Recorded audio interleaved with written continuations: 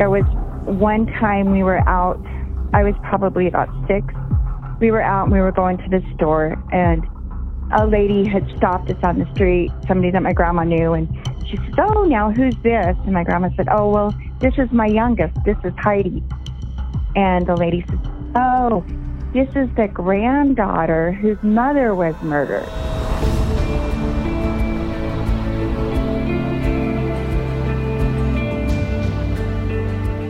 I'm Scott Weinberger, investigative journalist and former deputy sheriff.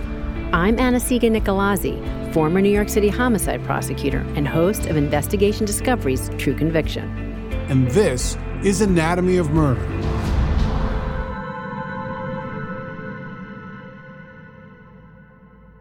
Hey, Anna-Sigga. Hey, Scott. How are you? Good. You ready? Yep. Here we are. First episode, number 1.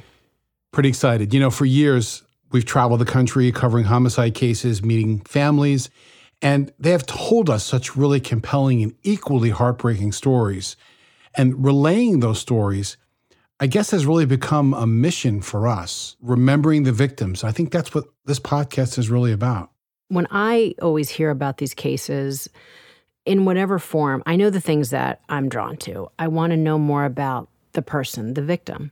And then I want to know all the details of the investigation. I know that is because I was a homicide prosecutor, but I'd like to think that others are too, and that this is a way that we can take them really behind the scenes to give them those same answers, that we're taking our own experiences and kind of peeling the onion, if you will, to try to explain the whys, why something was or wasn't done, and give all of you out there that sense of the same things that in our world, the questions we ask, we think you ask too.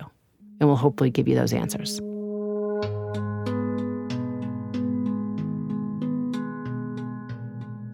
I'm really excited for our listeners to learn about Loretta Jones, a 23-year-old young single mother from Utah. The details in the investigation here are compelling and equally tragic. They're in for quite a ride here. Loretta Jones was a young woman at 23. She was also a mom. And her daughter, Heidi, I spoke to her about this case, and she was only 4 years old when her mom was murdered. So what she can give us about actual memories of her mom, they're somewhat limited. She is old enough to remember, but really it's just a specific memory or two. But she certainly could tell us enough. As soon as she had me, we had our own place. So the house that we lived in, my grandpa had bought it. And so we were just renting from my grandpa. You walked into the front room when you went in the front door. So if you'd go straight, you'd go into my mom's bedroom. There was a big kitchen. And then from the kitchen, you'd go back into my bedroom. I remember very clearly one day in our front room, and my mom is ironing clothes. And I have my little ironing board and my little fake iron, and I'm ironing alongside of her. That is a memory that I have. Loretta was a 23-year-old young single mom. She was taking accounting classes to try to ultimately work in her family's business, but she also did that because it enabled her to spend the rest of the time with her daughter and raising her daughter. So those 4 years were Heidi and mommy time. She wasn't putting me in daycare. She wasn't passing me on to a relative to take care of me or something. She loved me more than anything. All she wanted to do was to provide and take care of her little girl. They lived in Price, Utah, which is a small town in Carbon County. It's a town that if somebody doesn't know you, they know who you're related to. I've been looking a little into this Price County, Utah, and, in 1970, it was a real conservative community where a single woman raising a child was basically frowned upon. So that must have been a very difficult situation as well.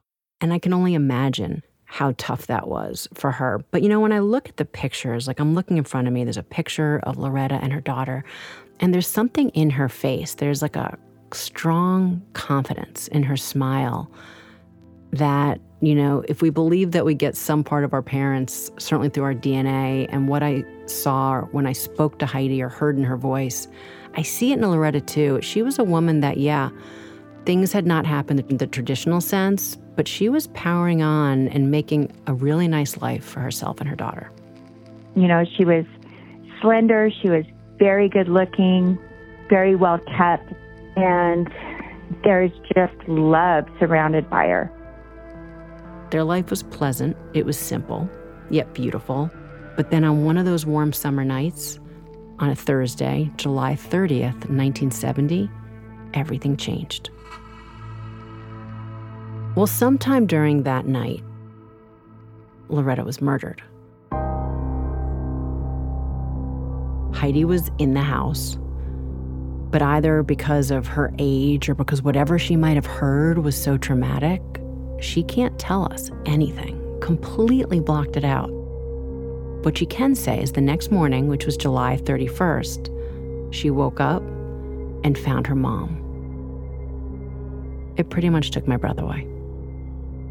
My first memory is that I don't remember waking up. I don't remember getting out of my bed and walking to the door. What I do remember is I looked through the keyhole from my bedroom door into the front room before I opened the door. And when I looked through the keyhole, I saw something lying on the floor.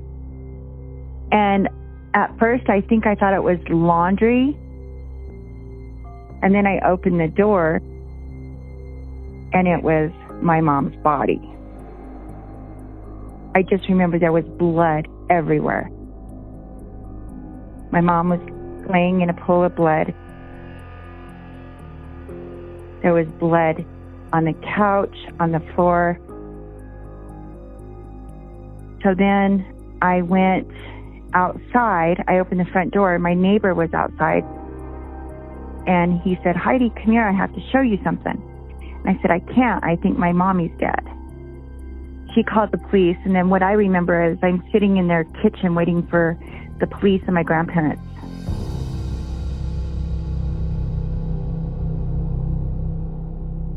It's heartbreaking.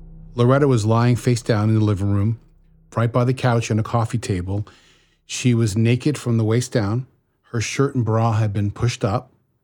Her underwear was next to her body.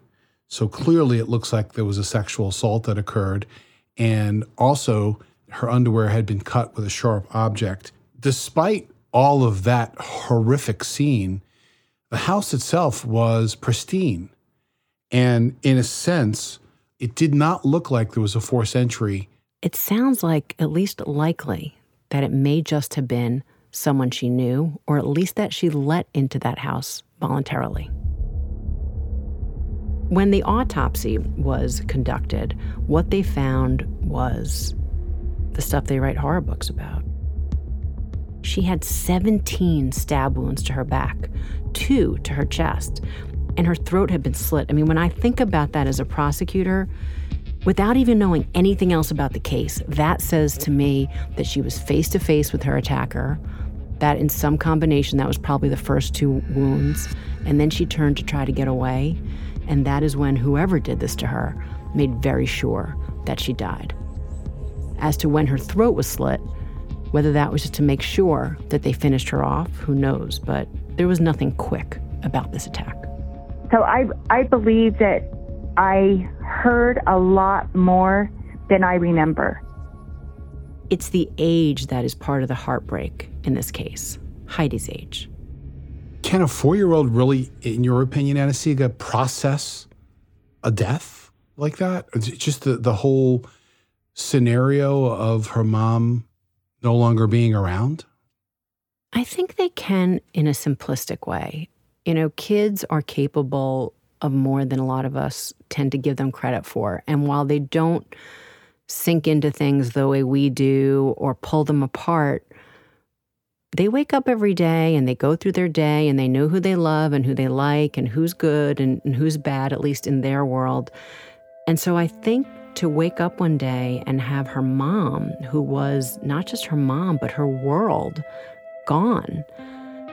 I've got to believe, and from what I've seen with other children, that she knew enough that this tore her world apart. The early part of the investigation, I remember the police come into the house a lot, and I remember them asking questions. Interestingly, one thing she said right from the beginning was that she recognized a man's voice as a voice she had heard before. Do you have a name? It's really interesting how it happened. So this little girl said that there was this voice that she recognized. And then the investigators go back and look in the blood, and they see that there's letters written, and the letters written are T and O. And they start to go through, well, is it a word? Is it a name? Well, what's the first thing that anyone seeing T and O, what name is going to come right out to you? I was told that I would tell the police over and over, Tom did it. Tom killed my mom. And when they look, sure enough, there was a Tom in Loretta's life.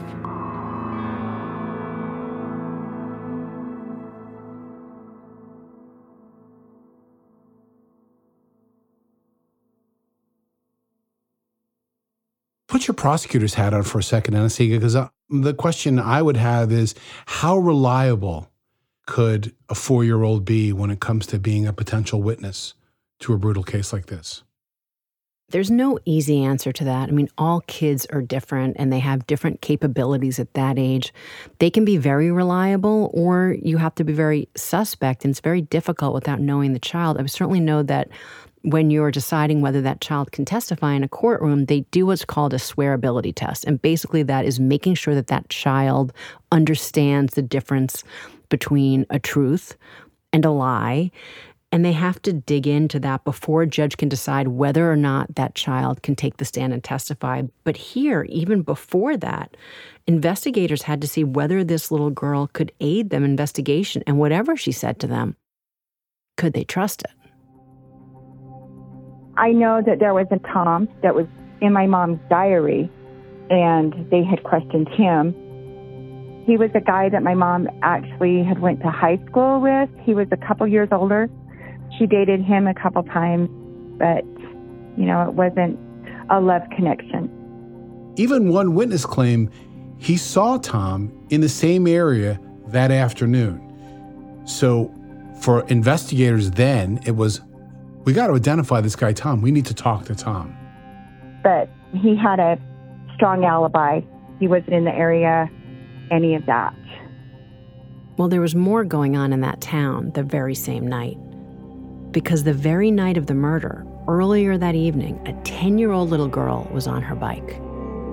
And she was heading home when all of a sudden a man came up behind her. He put his hand around her mouth. She began to scream.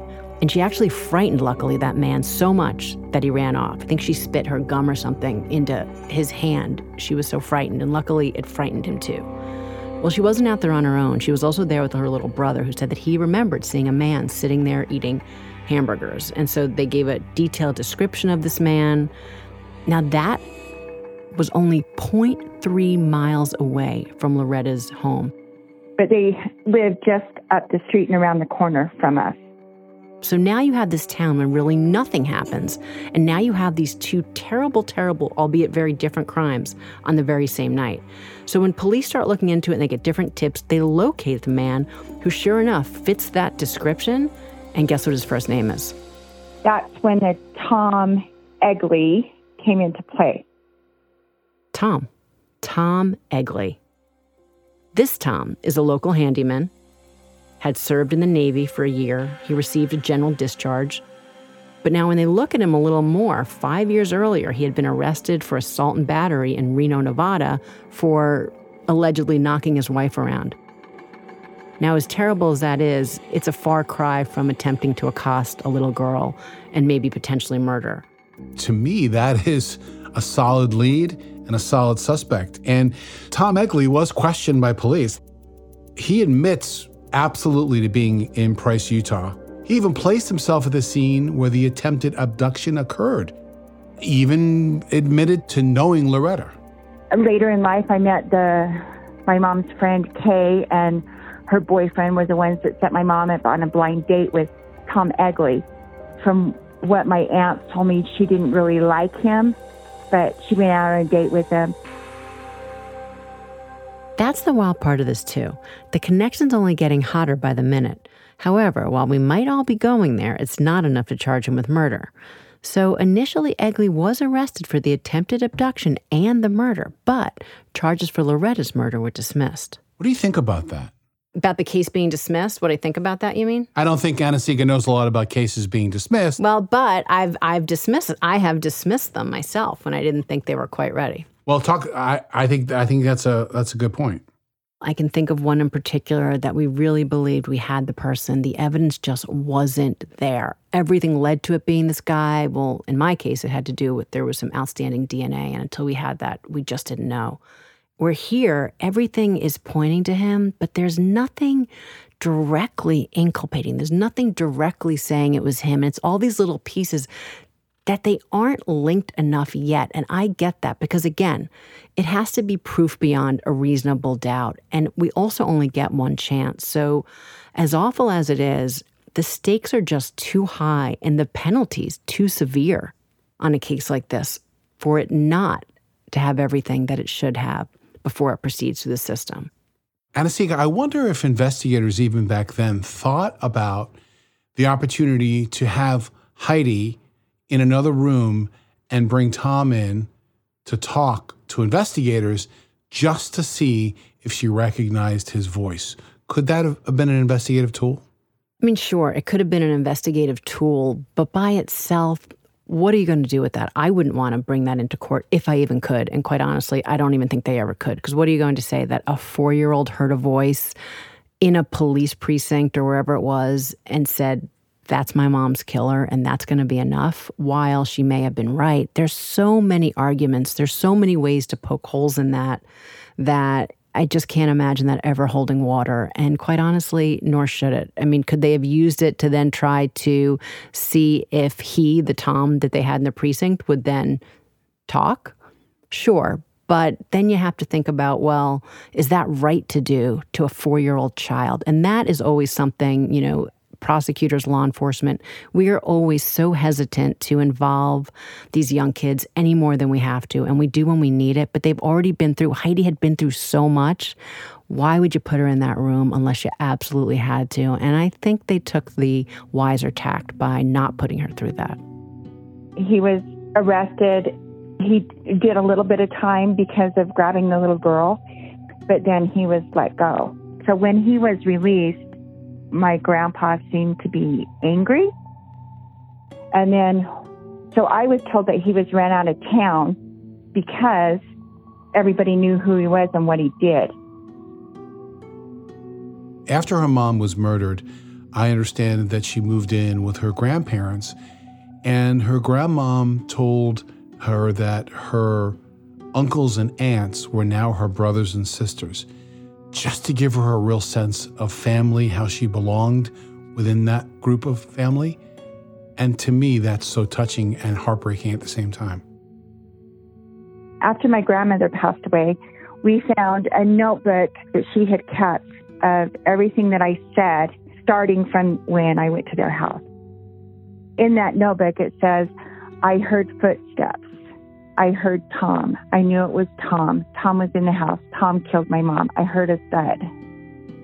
They set Tom free. I hope he doesn't come back and kill me.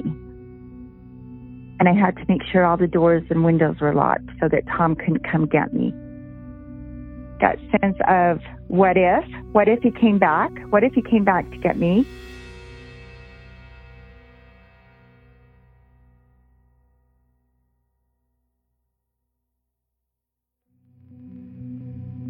So without any significant leads, the case goes cold. The family brushed it aside, they buried it in a sense, and they just really didn't talk about it. I found that if I tried to talk about my mom or I tried to ask questions about my mom, it would just make my grandma cry. It was really painful on her, and I didn't want to be the reason that she was crying. So I just chose not to talk about it. It just seemed like, well, that's just the way it's going to be. You're not going to really know your mom. Why do you think, Anna-Sigga, they just wanted to, just move on and and just realize that it may never be solved? So many people, that's the only way that they can process it. Families of victims of a homicide are part of a club that nobody wants to be a member of. And I've met so many families, whether in my law enforcement career, of course, or in my years reporting on these tragic cases. Everyone's different. And, you try to find a pattern. There's no way to really tell how you're going to react, especially when it's just too painful to deal with it every day. Interestingly, Heidi told me a story that I can really almost visualize what it must have been like for her. She said that at some point, she was in this family that now didn't talk at all about her mom or the murder, and she had it just sitting inside of her, but that she happened upon a newspaper clipping about the murder. I was probably about 8. I found the original newspaper clipping from my mom's murder case. It was front page of the newspaper here. And I took it and I stashed it away. And I would look back on it and I'd read through it. I'd study it. I carried that newspaper with me my whole entire life because this was what I knew for sure that happened to my mom. This was my mom in this article. This was my mom. She drank up every word of that newspaper article. And what she said to me is because it made it real. And it really shows to me the two different extremes, if you will, of how this family dealt with their grief. The larger family and Loretta's parents, they really buried it deep inside, trying to put out the fire of grief. But inside of Heidi, that fire is raging. It is feeding off every bit of information that she can get her hands on.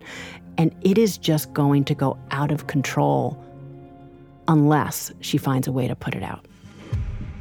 There were many, many nights that I would lay in bed and say, okay, you're 4 years old. There's the door. There's the keyhole. You're 4 years old. What do you remember? What can you remember? What can you remember? The fact that Heidi kept that memorialized article with her for so many years leads me to believe that in her mind, at some point in her life, she was going to attempt to find someone to help her to solve this murder. Well, in 2009, it was 4th of July weekend, and my car was stolen. And so I posted it on Facebook about my car being stolen. And a classmate of mine, David Brewer, he posted on there, "Too bad you're not closer. I wish I could help." "Wait, don't you live in Orange County?" And he's like, "No, I work for Carbon County Sheriff's Office." And I was like, ding, ding, ding, ding. So in August, I made sure to find him. And when I found him, I went up and I said, "Hey, David freaking Brewer." And he just kind of looks at me and I said, "Hey, I'm Heidi Jones." He goes, "Oh, hey, Heidi. Nice to see you again after all these years. We had actually went to high school together." So I told him that day, I said, "Hey, my mom was killed in 1970 and it's never been solved. Do you think it's something that you could help me out with?" And he's like, "Oh, yeah, sure. Give me a call on Monday." So I later find out that he's rolling his eyes behind his sunglasses like, "Oh, here we go," And so I called him that Monday, and I started off by sending him the original newspaper clipping that I'd carried around with me forever. I thought it was funny that when she walked up to him, he really kind of brushed her aside for the moment. And I totally get that. Came out of left field. He's enjoying himself at a party, and now all of a sudden is this woman he hasn't seen in, decades. And, hey, can you solve my mom's murder? But from everything we know, he did a complete flip and really went after it soon after that. Talk about pressure. Even though he just began his assignment in cold case, this was his first homicide investigation. That's pressure. When David Brewer decided that he was going to take this case on and try to solve Heidi's mom's murder, the first thing he decided to do was to go back and try to locate the case file to determine what forensic evidence was collected, what interviews were done, documents, photographs, diagrams, anything he can use to help him get the first footing to this investigation, only to learn and be super disappointed to find out that that entire file was destroyed in the basement of the Carbon County Sheriff's Office because they had a flood. And boy, that was a bad way to get started. And there was more than that. You know, we talked about that back in 1970 when the medical examiner did Loretta's autopsy, that he found evidence of sexual assault. And so everyone says, oh, well, great, they got DNA. Well, not so fast, because it was 1970. I mean, that was years before that we could use DNA to make these identifications. So now they don't have that DNA. They don't have the files. Everything's been destroyed. But Brewer, that was not the end of it for him. And I thought what he did next was really pretty gutsy. He got on a plane or drove or however he got there, and he went to Colorado and he interviewed Tom Egley. He denied, having any involvement in the case. But Heidi, now a young woman herself, said, I've always felt that this was the right guy. My whole life, I've said that Tom did it. Tom's the one that killed my mom. But now I need you to help me get the evidence. And that is what Sergeant Brewer clearly seemed determined to do. But it wasn't going to be easy for this 1970 murder. After my grandmother passed away, I got all of my mom's belongings. My grandma held on to them in her garage. He was pretty crafty. He tried to think outside of the box. Could he go back to the family and try to pull up any of the belongings, something Loretta may have touched, to see if there's some way of getting some type of evidence? So I found this stereo cabinet that was in my mom's front room. I had a coffee table that was in the house at the time. She had a beaded curtain from her bedroom into the front room. I gave them that. But right there, Scott, we know that even if they found something, there would be so many hurdles in that either getting forensic evidence off of it or using it. I mean, if possible, and if it still exists, you revisit the crime scene. And as an example, you go to the house, if it's still there, you pull up the wood floors to see if any blood or serological evidence maybe literally fell through the cracks, just to kind of attempt to create something to be able to have a lead in this case. And they looked. They did everything they could, but unfortunately, they didn't get any new evidence. But what he did next is pretty fascinating to me. And even when I think I've seen it all in some shape or form, one of the things that this profession I've always loved is there's always something new. Because what Brewer did, he got this really outside the box idea. Let's go and exhume the body. Decades and decades. I love this part of the story. And interestingly, when he first got the idea, Loretta's family shut that right down. And Heidi said, I would let you do it in a heartbeat because they need the family's consent. But my grandmother, Loretta's mom, she is of the belief that once that body is in the ground, it is to stay there. So they didn't do it. But Brewer, he did not give up. Then in 2016, Heidi's grandmother passed away, and it was up to Heidi to make that call. So then in 2016, David said to me, so what do you think about exhuming your mom's body? And I told him, give me a shovel, I'll help dig. She was that determined herself that this could be a step in the right direction. And I bet you she would have if she could have, but certainly as the prosecutor, I'm very thankful she didn't. That brings a whole host of other reasons of family getting involved. Right. But it just shows that this is a young woman that, while we might say, wait a second, you're willing to dig your murdered mother's body out of the ground, but for her, as horrible as it may sound to others, for her, it was just trying to get down that road to get closure for her mom.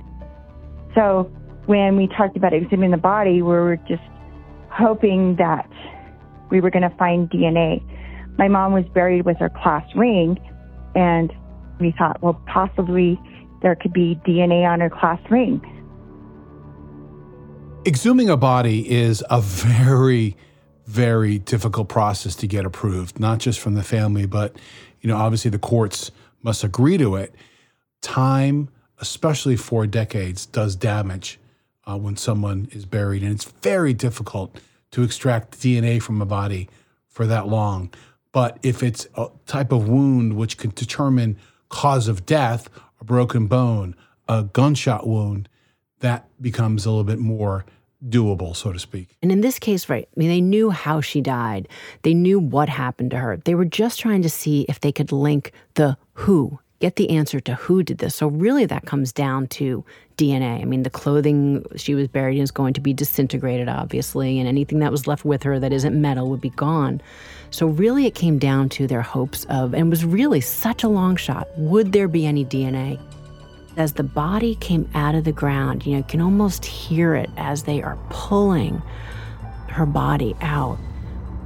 What else they got was water. My mom was buried under a sprinkler in a wooden casket. So there wasn't much. So David said, well, it doesn't look good.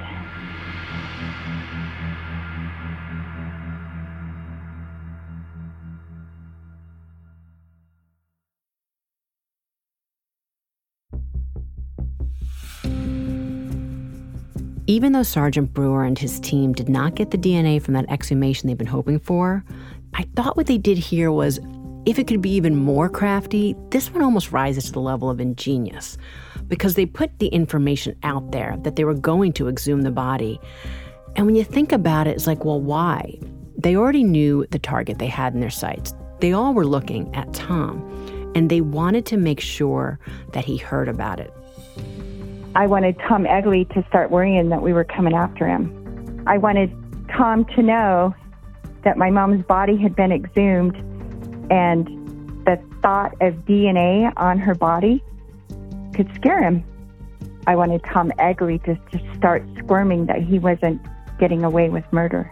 Would he crack? Would he be willing at this point to feel like the pressure is growing on him? They're zeroing in on their prime suspect. They spoke to neighbors of his in Colorado, people that they thought still spoke to him from the places in Utah he'd lived before, to just try to make sure that he heard that they were pulling Loretta's body out of the ground. David said, well, tell whoever you need to tell. And I said, okay. So I called my old next-door neighbor whose best friend lived in Rocky Ford, Colorado. And it was a matter of 15 minutes. And she said, okay, he knows. And so I called her and I said, what do you mean he knows? Well, he contacted a friend that said that Tom told her, I'm going to need you to come get my dogs. I'm going to have to go to Utah for a little while. He told the neighbor, basically, I need you to watch my dogs because back in Utah, they're exhuming a body that may implicate me in a crime, and I may go away for a long time. And then during a second conversation she had with him, he gave even more details of the crime. He wanted to have sex with her, with my mom. She told him no. Tom said, it made me feel like shit. He said, so when she came out of the kitchen area, I grabbed her from behind, I stabbed her, then I had sex with her, but I don't remember slitting her throat. He admitted to the murder to her, but what he didn't realize at that second meeting is she was recording the conversation for police. I just remember bawling my eyes out through the first time hearing it. To hear the way he said it matter-of-factly, there was no remorse.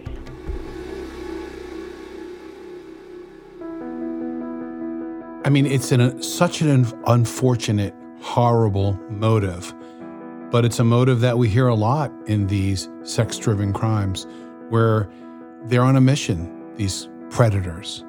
And when they're rebuffed, sometimes they get violent. And in this case, it turned to murder. Hi, Heidi. How are you? I'm great. How are you?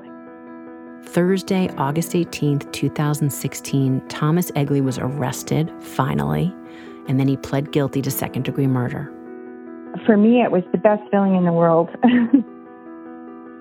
Something that I believed my whole entire life, that this evil man took my mom away from me. All I wanted was justice. All I wanted was for my mom to be able to rest in peace. All I wanted was for him to spend his life behind prison bars. He got to enjoy his life. He got to have children. He got to have You know, he was able to get married several times and have several children. And my mom lived to be 23 years old.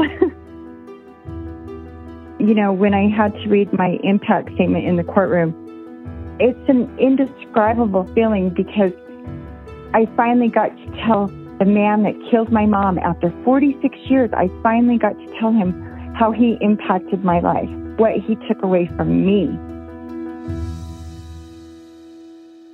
There's two things that really stood out to me in your impact statement, which was a couple of them when you talked about your mom, and she said, my hero that night, she never screamed or made a sound. She did everything she had to prevent me from coming out of my room.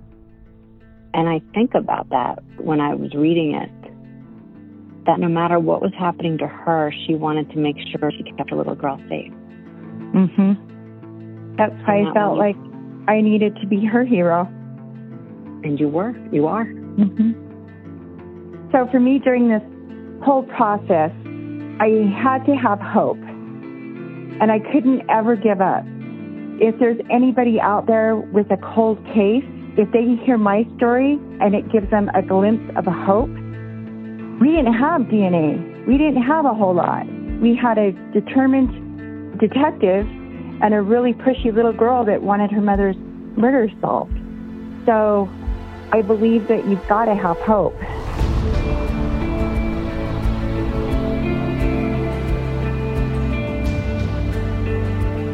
Tune in next Wednesday when we'll dissect another new case on Anatomy of Murder. Anatomy of Murder is an Audio Chuck original, a Weinberger Media and Forsetti Media production. Sumit David is executive producer.